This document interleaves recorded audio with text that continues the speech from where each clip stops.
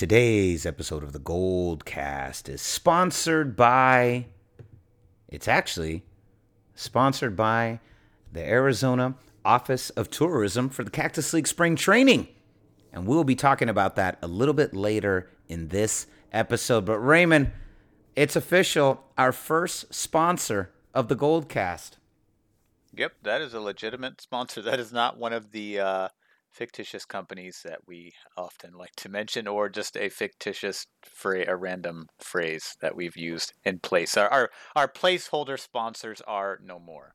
Yes, our place. I don't like to think of them as fictitious. I like to think of them as, is it like sometimes it's like an energy of the energy of this week's episode is sponsored by this energy or this idea. The spirit of someone's demise, or yeah. But we have an official sponsor, our first sponsor, the Arizona Office of Tourism for Cactus League Spring Training. We'll be talking all about that about halfway through the episode. So stay on the lookout because we will be talking about that very soon. All right, Raymond, before we get started, why don't you let them know where can they find us? You can like us at facebook.com/thegoldcast, and you can also follow us on Twitter at @the_goldcast, and you can also subscribe to us on Apple Podcasts, YouTube, Stitcher, all under the same moniker of the Goldcast. Be sure to like, subscribe, and comment. That way you can engage your fellow fans and also us in discussions, all things Bay Area sports and general sports related. You're welcome to partake on Twitter and Instagram. However, the general discussion at large is often found on YouTube. That's right, youtube.com/thegoldcast. Raymond, where can they find you? I'm on Twitter at Ray Solis and Instagram at Ray Solis1. And I am on Instagram at RudySolis3 and Twitter at RudySolis3RD. So concludes another edition of the... No, I'm just kidding. I think that's a joke that only you and I find funny. I have no idea if anyone else finds it funny. we do it like once a month. All right, so Raymond, Wildcard Weekend is in the books. It is done. And now our next opponent has revealed himself to be none other than the Minnesota Vikings. But we've got an entire Wild Card Weekend to discuss. Lots went down. It was crazy, but we're going to talk about it after the intro. But check it out. Your greatest analyst in the game, he's here. Your professor of fanalism, he's in the building too. Class is in session. Let's go. San Francisco, are you ready? This is the Gold Cast.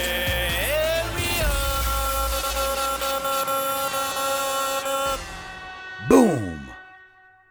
Welcome to another edition of the Gold Cast. We are the voice of the Bay. I'm your host, Rudy Solis III, and with me is my brother, my co-host, Raymond Solis I, baby. Boom!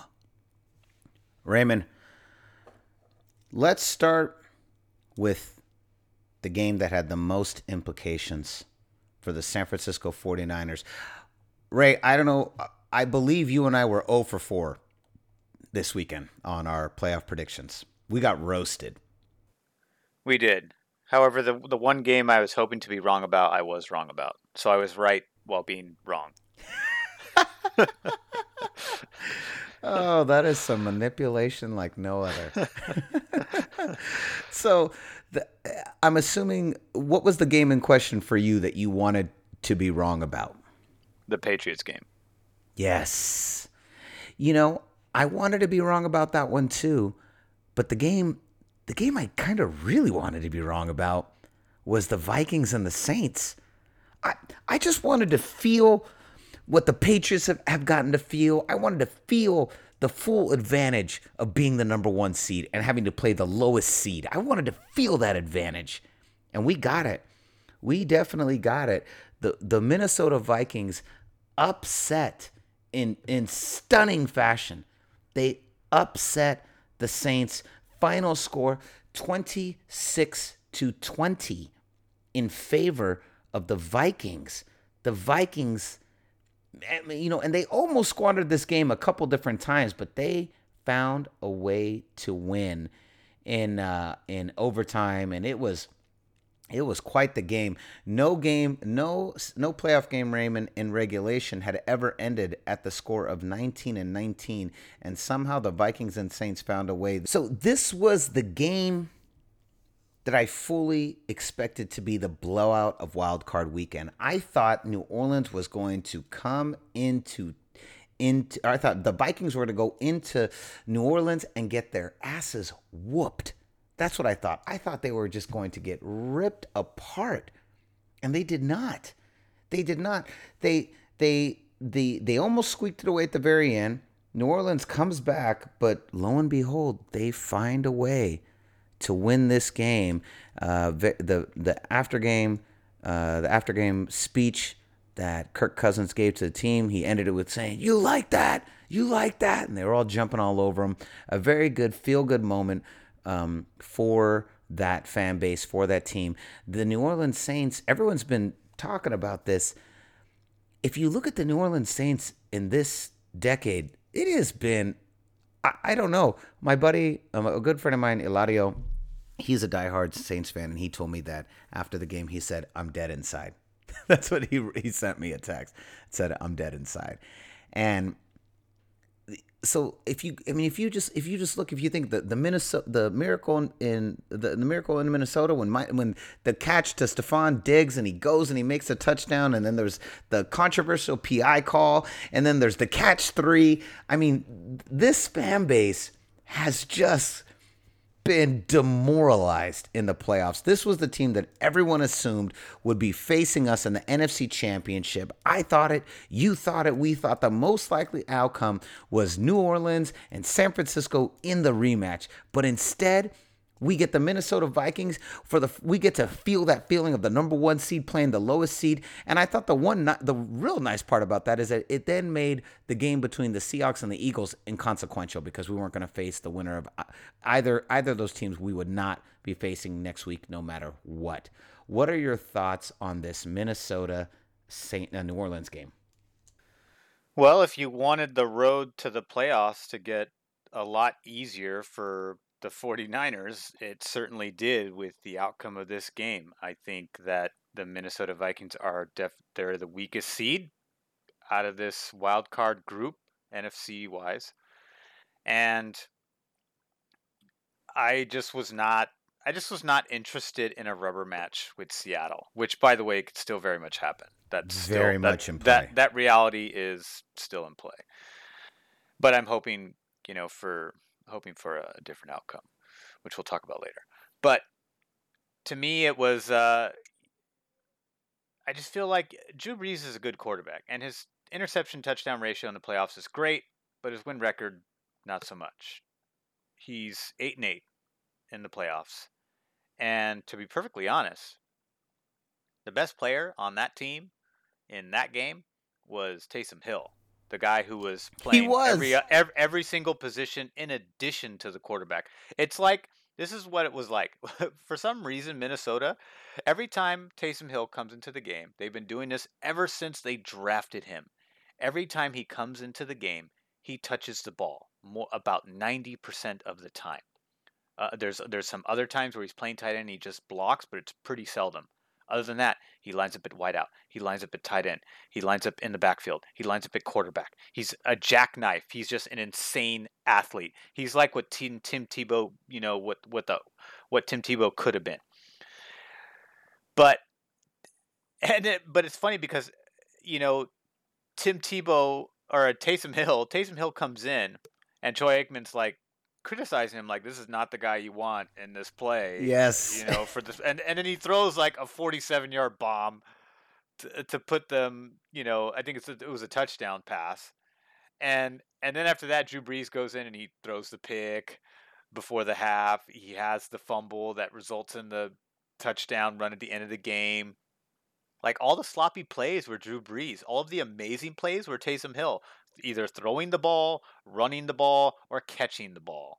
And he did all 3 of those things in that game. He played better than Kamara, who for some reason only had 15 touches. That seems unusual considering how instrumental he is to that offense. I just don't get it. I don't understand.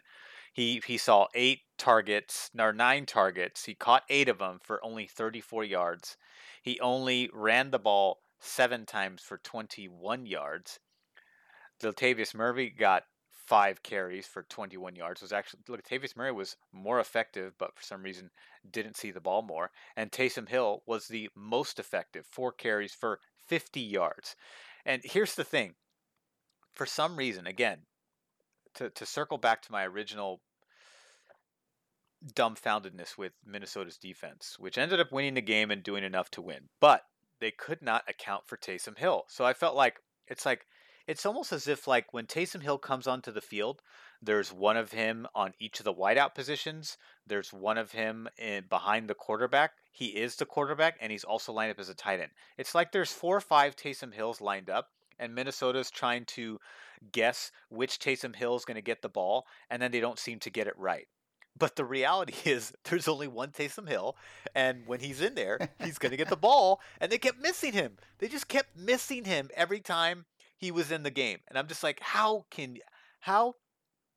boneheaded is the defensive coordinator, who I think is Mike Tice, if I'm not mistaken, the former head coach of, I forget, some team, and it didn't work out.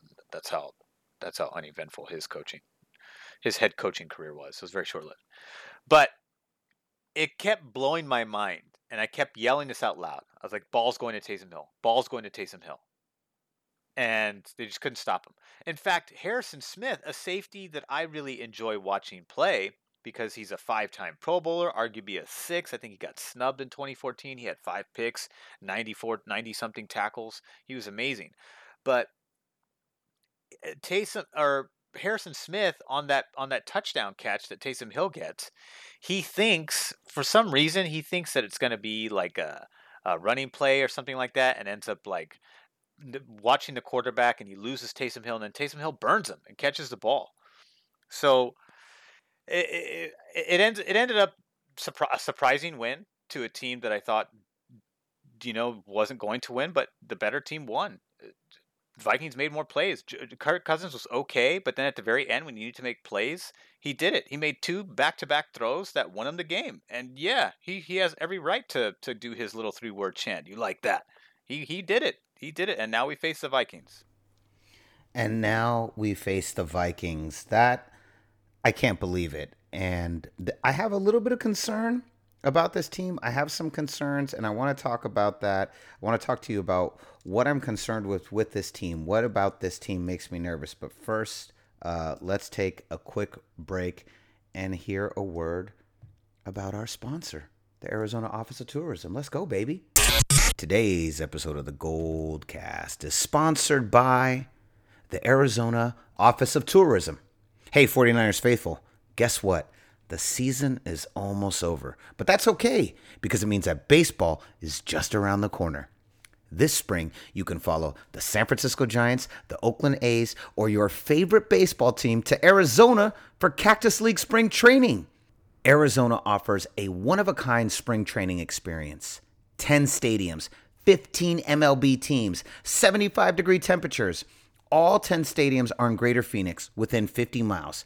You can meet the players and get autographs before games. Maybe you can meet Madison Bumgarner and tell him how much we already miss him. Bringing the kids along to spring training? No problem.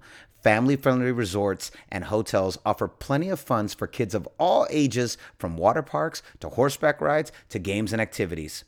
Plan your spring training getaway at visitarizona.com/springtraining. That website one more time, visitarizona.com/springtraining. Raymond, so here's what makes me nervous about this whole thing. I just don't want what happened to the Saints to happen to us. I don't want us to look at Minnesota and think this is going to be a cakewalk. I don't want the 49ers to think they're going to destroy this team. It's going to be so easy and blah, blah, blah, blah, blah. I want this game to be complete domination. I want the 49ers to impose their will on this team. I want us to destroy this team and leave no doubt in anyone's mind who the number one seed in the NFC is. That's what I want to happen. I want Kyle Shanahan to have these guys so prepped. I want that defense, now that they're healthy, to be so ready and on the attack. I want Kirk Cousins to get sacked 6 times. I want this team to do what it was built to do. I want us to look like the defense at the beginning of the season mixed with the offense of the end of the season. And I want us to crush this team and tear them apart limb from limb. And I am afraid that that's not going to happen. Make me feel better. Because if I feel this, someone else from the Goldcast feels this. I don't see that happening. I think, look, here's the thing. Minnesota, Drew Brees made some bad plays, but they were also not protecting him well, and the Saints couldn't stop the Minnesota running game. But if you do stop the running game, life for Kirk Cousins gets a lot harder. It's a little bit different. I think Jimmy G's I think he's a better quarterback than Kirk Cousins, despite him playing in the league longer and having more experience. I just think that Jimmy G in this offense has really hit his stride in midseason and has really kind of been really played at a top flight caliber in the second half of the season. And if it comes down to a duel, I just trust Jimmy G more than I do Kirk Cousins. And a lot of it has to do with coaching too. That feeling is predicated on the prowess of the coaching staffs that are going up against each other this weekend. And I just think that we're just more sophisticated on offense. We're more sophisticated on defense, despite being, pretty straightforward. I just think there's more wrinkles. There's more wrinkles to our team than there is to Minnesota. How many times, look, when Minnesota had success running the ball in the sweep rights and up the middle and stuff like that, but then there was this weird thing where they just kept pitching to Cook on a toss sweep left. They did it like 3 or 4 times, and none of it worked. One of it almost turned into a fumble, but his knee was down before then. And Minnesota just kept doing it. It wasn't working, but they just kept doing it. It's silly things like that. And Kirk Cousins under pressure, he does not have the poise to handle pressure and sit in there and take a hit. If you pressure him and get in his face, he's going to make mistakes. It's not like Jimmy G. There's something about, and we've talked about this before on the cast, and he's proved this in multiple games. There's multiple examples of this where Jimmy G is able to keep his eyes downfield, stay poised, and make a throw, knowing that he's probably going to take a hit. It's going to come at the cost of a hit to himself. And Kirk Cousins doesn't have that same poise. He just doesn't. And he made the good throws in the end when he needed to. I thought Adam Thielen played pretty good. Stephon Diggs was bitching despite the fact that they're winning majority of the game. I know. Come on, man. You got to let that go at that point, bro. It's ridiculous. And it's like now it's like Kirk And I love Cousins Stephon Diggs. That's like my boy. And now like Kirk Cousins is like now you're pressured to get the ball to a guy that, may or may not be open because he's being covered by one of the better cornerbacks in the league that went to the Pro Bowl that year. And it's just kind of, to me, I just think that the Saints did not play their best football. And even when we don't play our best football, we still find a way to win, which is one of the reasons why we were 13-3. Not to take away anything from the Saints because they obviously had the same record, but I just think that if it comes down to mistakes and overcoming mistakes and overcoming that kind of adversity within a football game to pull out a win, the Niners are more battle-tested and better suited to handle that kind of adversity than the Saints have been. I think we won the last 5 straight games all in the final 2 minutes. Well, with the exception of the Atlanta loss and the Ravens loss and the what was the other one? The Seattle loss. Yeah, Seattle. I'm just talking the last 5 games. Well, we lost against the Falcons and the Ravens in the last 5 games, but we still beat the Rams. In the last seconds we beat the Saints. In the last seconds we beat Seattle in the last seconds. So we're 3-2 in that stretch. But overall, with a lot of the close games, I think we were like 5-3 or something like that. But but that's part of the point. And even in the 8-0 first half start, it was very similar too, where we are winning games by blowouts. We are winning games where the offense was throwing picks or fumbles, and we were overcoming that way through defense. We were overcoming games when the defense was struggling and the offense had to air it out, either in a shootout or just air it out more often than they didn't. We've won games where the running game wasn't really clicking and we had to rely more on the passing. We've won games coming from behind. We've won games coming from behind late in the quarter. We've won games coming out of a tie in overtime. So we've just seen every wrinkle. And Kirk Cousins, he's got some jitters. He's got jitters that he deals with. And, he's like he's not as bad as say like, as bad as like Josh Allen was in the second half of that game, which we'll talk about. Man. But, Kirk Cousins, he's got some, my point is he's vulnerable and he's ratable. You can rattle him. I think he's much more easier to rattle than Jimmy G because Jimmy and I just think we have a little bit more weapons. Look, the Vikings running game, there's not like a 1-2 punch there. It's a one punch from Dalvin Cook, and sometimes, depending on Cook's health, you will see Alexander Madison. That's it. We have 3 running backs that are all over 544 yards. So we have a 1-3 punch that we deal with. So it's more dynamic because it's a state-of-the-art running game, outside, inside zone running game. That's just really difficult to read with all of the pre-motion snap and the play action mixed in with play action. We have the better tight end because we have the most dynamic tight end in all of football versus Kyle Rudolph, who only came on really in the latter, I'd say, quarter of the season. We also have, I believe, a more legitimate 1-2 receiver. Adam Thielen played a better game this game today, but he's been largely absent for most of this season. He hasn't been himself, Adam Thielen, of last year. He's been injured most of the time, but he did play well in this game. He did have a good game. I will give him that. And, he was definitely the leading receiver here. He didn't get the end zone, but he was targeted 9 times. He caught 7 balls for like 129 yards. So he definitely outplayed Stephon Diggs. Stephon Diggs is kind of the, I would imagine Stephon Diggs is going to be covered by Richard Sherman, and Adam Thielen's probably going to be covered by either Witherspoon or Emmanuel Sanders, or Kawan Williams, depending on where he Emmanuel lines up. Sanders. You said Emmanuel. Emmanuel Mosley. Yeah. So, but we have, speaking of Emmanuel Sanders, we have Emmanuel Sanders and Deebo Samuel, who I think are and George Kittle. Well, I mentioned George Kittle because in comparison to Kyle Rudolph, but I think that the 1-2 punch of Emmanuel Sanders, who, by the way, has won at the highest level and has way more experience than anybody else in that wide receiver core, but the combination of him and Deebo Samuel is a healthier, more versatile combination than Stephon Diggs or Adam Thielen, even though Adam Thielen is coming off of a good game. Because Stephon Diggs is, he can move chains, but he's not the same chain mover as a healthy Adam Thielen is. Stephon Diggs is your big play, deep threat guy. Yeah, that's he's your north-south runner. He's Brandon Cooks on the Rams. Yeah. He's that guy. He's like a premium version of Torrey Smith, is how I would describe him. That's fair.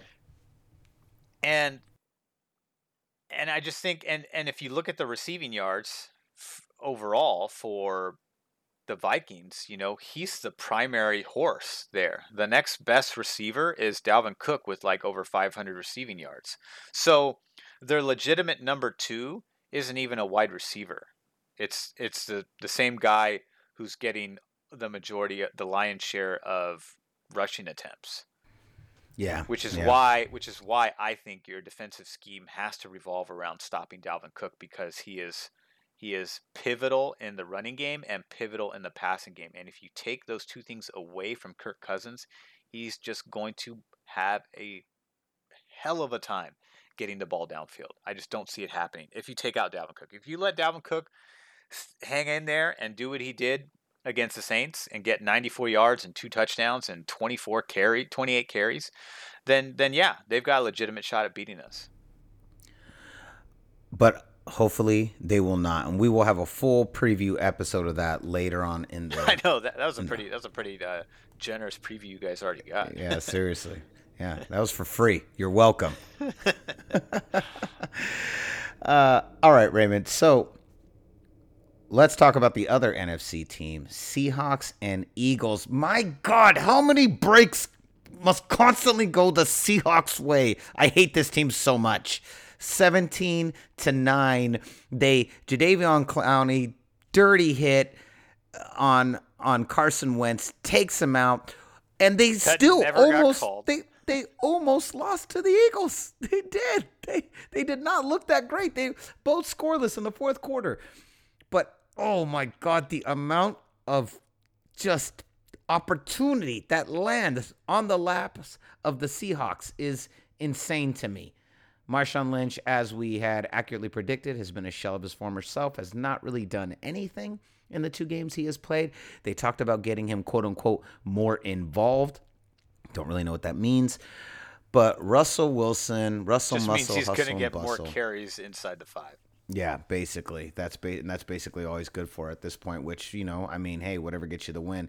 Seahawks win a down and dirty, ugly game, 17-9. What are your thoughts on this game?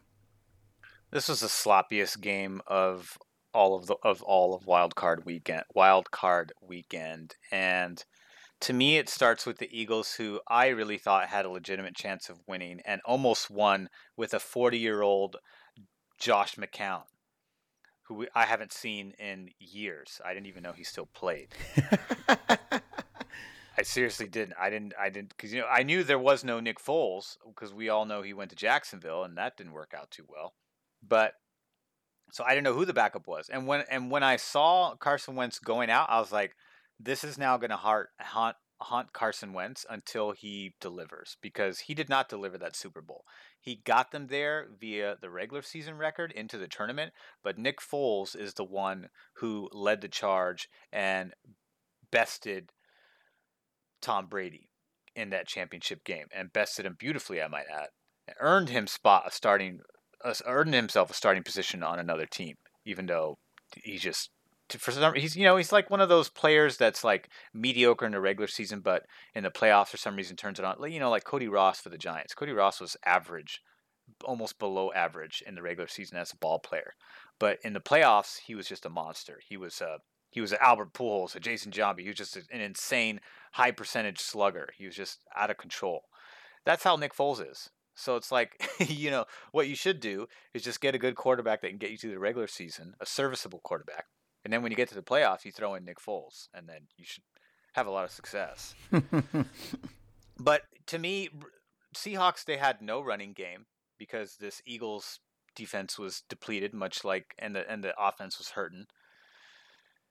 But they had no running game. Russell Wilson was the most effective runner on this team. He rushed 9 times for 45 yards, and that was considered good between these two teams. Although Miles Sanders, I thought, played well, and Boston Scott also played well, and Josh McCown, in the few times that he ran well, but didn't run.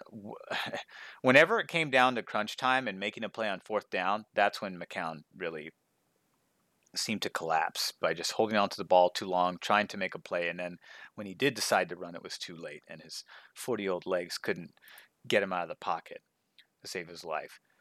But yeah, this game, it was inconsequential, so I kind of enjoyed it. It was annoying to watch the Eagles lose, but it was still like satisfying to watch the game knowing that we weren't going to face them as the first opponent off of the regular season, that we would get a fresh, a new look at a different opponent, and then possibly see them again. I don't think we're going to see them again. Other people think differently, but I don't think we're going to see them again. I think, despite the history between them and Green Bay and what's happened in the past, I don't think that repeats itself this time around. I just think the Seahawks will run out of their stupid fucking luck this weekend in Lambeau Pardon our Field. French, Arizona Office of Tourism. Yes.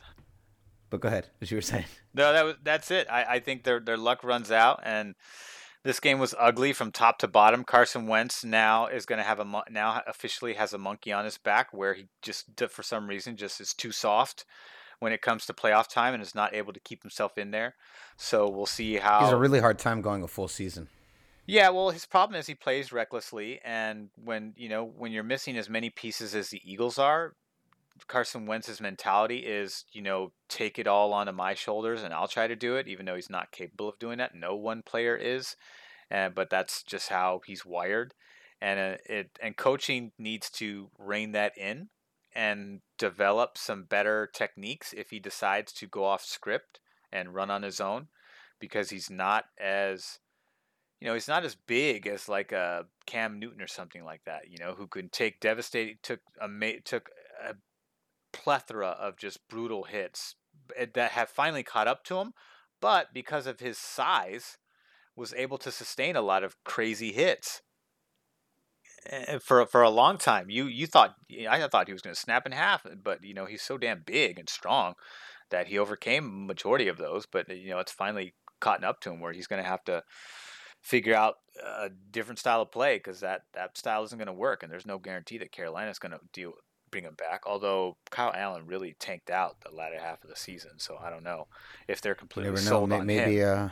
Maybe Tom Brady ends up there, but we're getting ahead of ourselves. Maybe. Let's breeze through what was an exciting game, but in the end, pretty inconsequential for us, and just I think inconsequential to the greater playoffs of laws. Bills Texans. I think the best play, of course, was the double.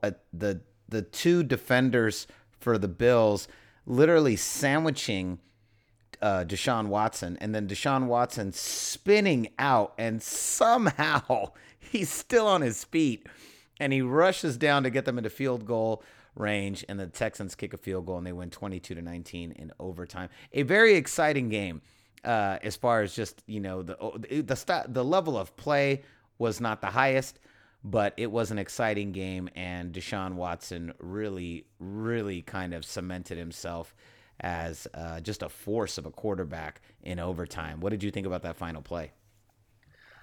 Frustrating from a technique perspective, because you really had him dead to rights, and you just kind of let him. He just kind of. I feel like he just dripped off of Deshaun Watson when all he had to do was just kind of stay wrapped. You can still drip off a player if he's that good and that physical, which Deshaun Watson is. But as soon as you get a hold of an ankle, that's it. You can stop him, and they didn't do any of that. They let him roll out on his own, off script, and he kept. That was fourth. That was fourth down too. You stop him there, that's turnover on downs. You got a shot to win.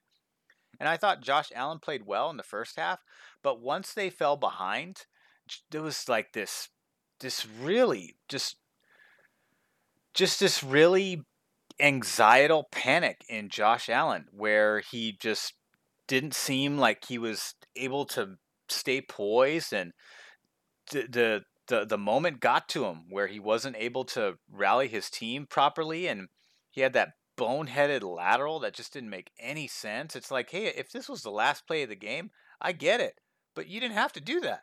Just go down and then you're fine. You almost gave up the ball in that play. And so I really thought that they were going to win, and they really were in a position to win. But the Bills, in my opinion, beat themselves. They beat themselves, and Houston took advantage of that. And Houston's got a tough game next week that I don't think they're going to overcome. But credit to them for winning a really a tough game that wasn't easy by any stretch. I mean, Watson was sacked all day long. The pressure was there. The running game was actually pretty decent from Carlos Hyde. But so they were a little balanced.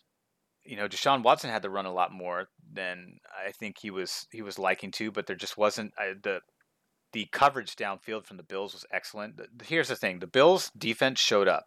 They were consistent for pretty much the entire game, and really forced Deshaun Watson to either run or to make contested throws.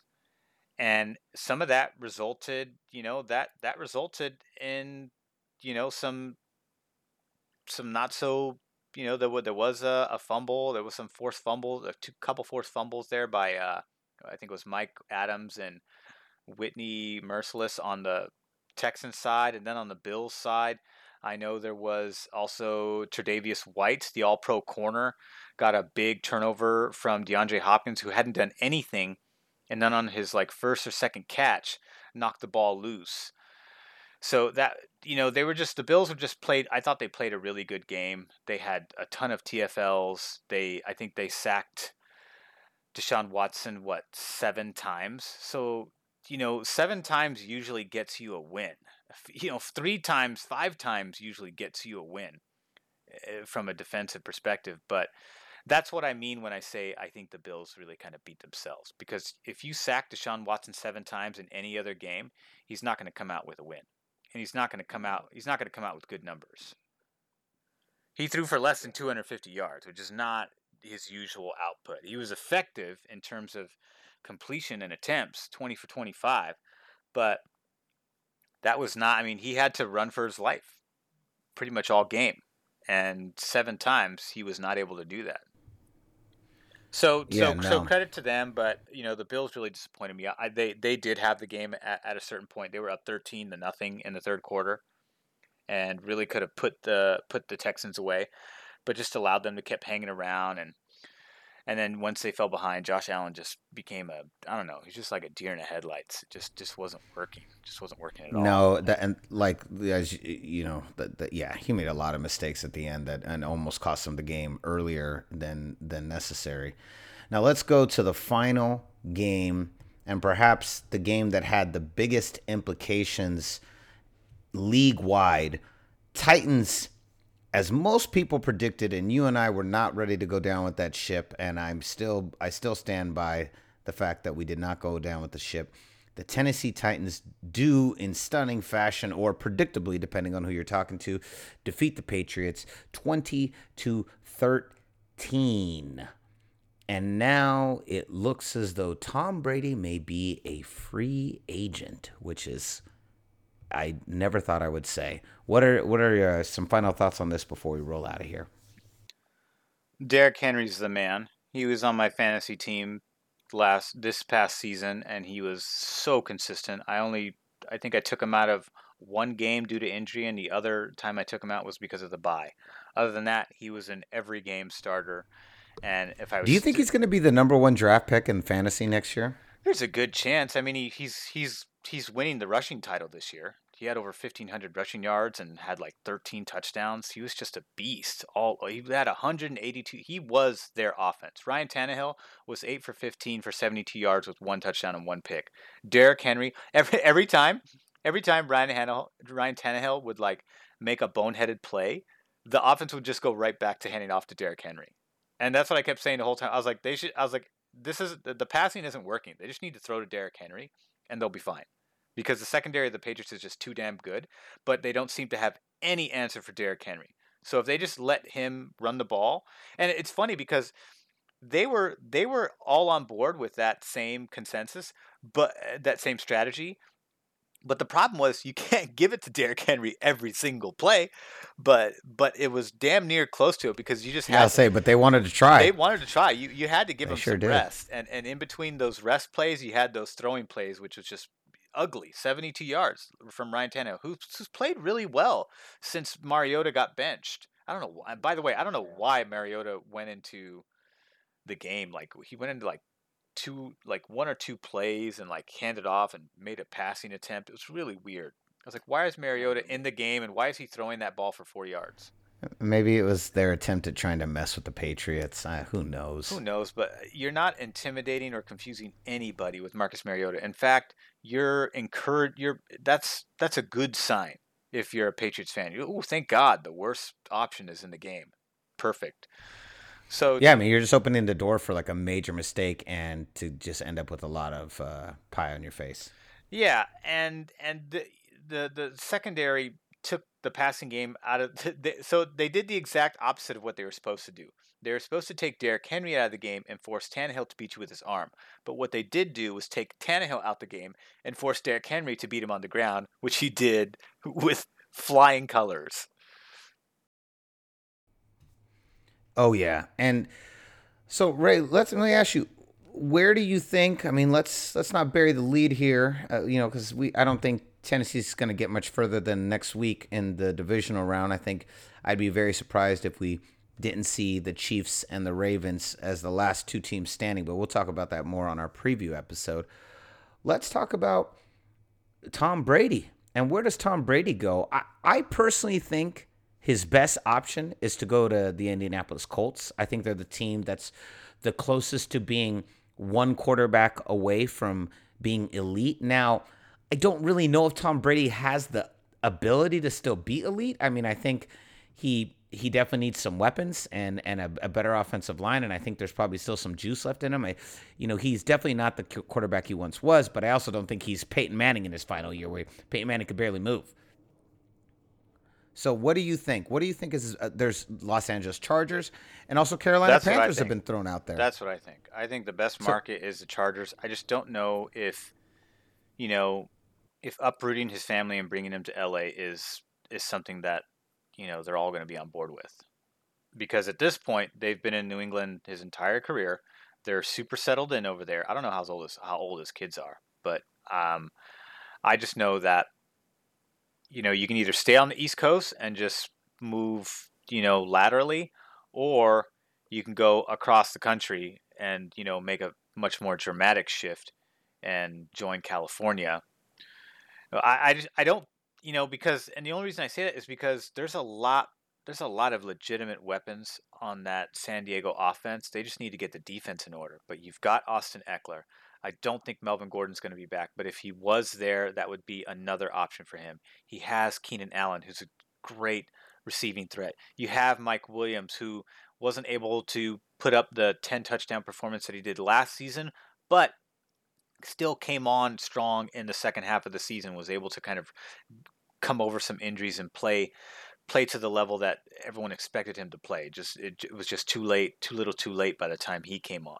So you've got some legitimate options there. You just have to, you have to decide. He would just have to decide whether that's the right option or whether another option. I don't think Jacksonville's an option, although that would be a nice one if it was available.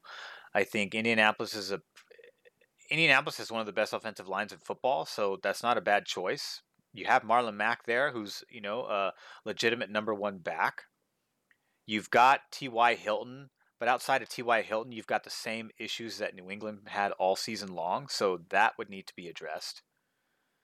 And I don't know if he would want to go to a situation where the receiving options are just as dismal as where he was outside of Julian Edelman. And T.Y. Hilton, by the way, is in his twilight years. So I think Ty's got more juice left in the tank than Tom Brady. But I think here's the other caveat I want to throw into this conversation, which is I think no matter where Tom Brady goes, whether it's to re-sign with the Patriots on a 1-year lucrative deal or to sign a lucrative 1-year deal elsewhere, because multiple teams are going to say, hey, that that price tag, I'm okay with that price tag for one season. A go for broke type of 1-year deal with Tom Brady. I think a lot of teams are okay swallowing that pill since it's just a 1-year rental, most likely. But I think that no matter what, who the suitor becomes, I still think he's going to, quote unquote, fall off the cliff at age 43. I just don't see him. I don't. Again, like you and I spoke earlier today, I don't care how much TB12 he absorbs or injects or ingests. I just don't think it's enough to overcome, age. I just think that he's going to fall off the cliff next year no matter what. No matter what, it's not going to be a good scenario. It's not going to be enough to keep him going. And I think he's going to start to look like, the Brett Favres, the Kurt Warners, the guys the Warren Moons, the Peyton Mannings, the guys who played into their 40s and just really kind of took a nosedive. Yeah, I think he's basically there already. I think he's about one. I think the next season is you'll see the last of the juice, and that most likely won't be enough either. Yeah, I mean, he threw 37 times, 20 completions. He missed 17 throws. That's a lot, and he threw a pick too. And I just think there was a lot of pass deflections by the Tennessee defense too. They played pretty well against the pass. They took out Julian Edelman because that's the only legitimate bona fide option he's got. And everything else was really, they had 7 pass deflections out of that secondary, including 2 by former 49er Tremaine Brock, whose jersey says Brock Sr., in case you didn't recognize him. But Tremaine Brock plays for that team, and he, had some big pass deflections there in key moments. And I just think that I just don't know if the Patriots get on board. I mean, as Patriots fans and as Bill Belichick fans, it really kind of puts the Jimmy G trade into perspective, because that really was the future that Bill Belichick had in mind. And now there's really nothing he can do about it. He's got to start from scratch. And I don't think that the backup option they have there is the future that he had in mind. So I think they're going to have to start from square one, or put their hopes in developing that young man if Tom Brady doesn't come back. Well, that's the thing, right? That if Jimmy G ends up hoisting the Lombardi Trophy this season, which is very much a big possibility. God, if you're Bill Then it's salt Belichick, on the wound for sure. You've got to be pissed. You're like, not. I was forced by Robert Kraft to trade him because Tom Brady wanted him traded. And so we did it. I pacified my 40-plus-year-old quarterback. Now he's gone, and now that quarterback is raising a trophy on a different team. Excellent. Well done. And now here I am with my balls in my hand. yeah, exactly. Sorry, Arizona Office of Tourism. But yeah, it was quite the bummer if you're Bill Belichick. But you know what? I don't feel bad for him, because just about every year they're caught doing some shady ass cheating thing anyways. So guess what? How you like them apples, Bill? There we go. Yeah, Tampa Bay Karma's Tampa Bay traded Steve Young, and then they went with Vinny Testaverde and eventually Trent Dilfer. How'd that work out? Exactly. So there you go. But anyways, any final thoughts before we end this episode? I'm really happy that the path to the Super Bowl got a lot easier for us, because health is really because I think we have the team to do it. Health is really the only hurdle that I see getting in our way to prevent us from getting there. I agree, and I also am happy that it opened this way, because we've earned it. This is the right of the 1 seed. You earn it. You earn it by going into New Orleans and beating New Orleans, going into Seattle, beating Seattle, destroying Green Bay, taking all the comers, taking all the opportunities, and winning the games you're supposed to win. The 49ers have earned the 1 seed, and it is delivering to us what we expected, and it's a great feeling to have that right now. It's awesome. So I agree with you. And yes, health is the most important thing. So the faster we can get healthier, the better. So I agree. And so we'll be back later on in this week. We have a Top 11 podcast that's going to be coming out in a couple days here. Top 11 greatest Bay Area teams of all time.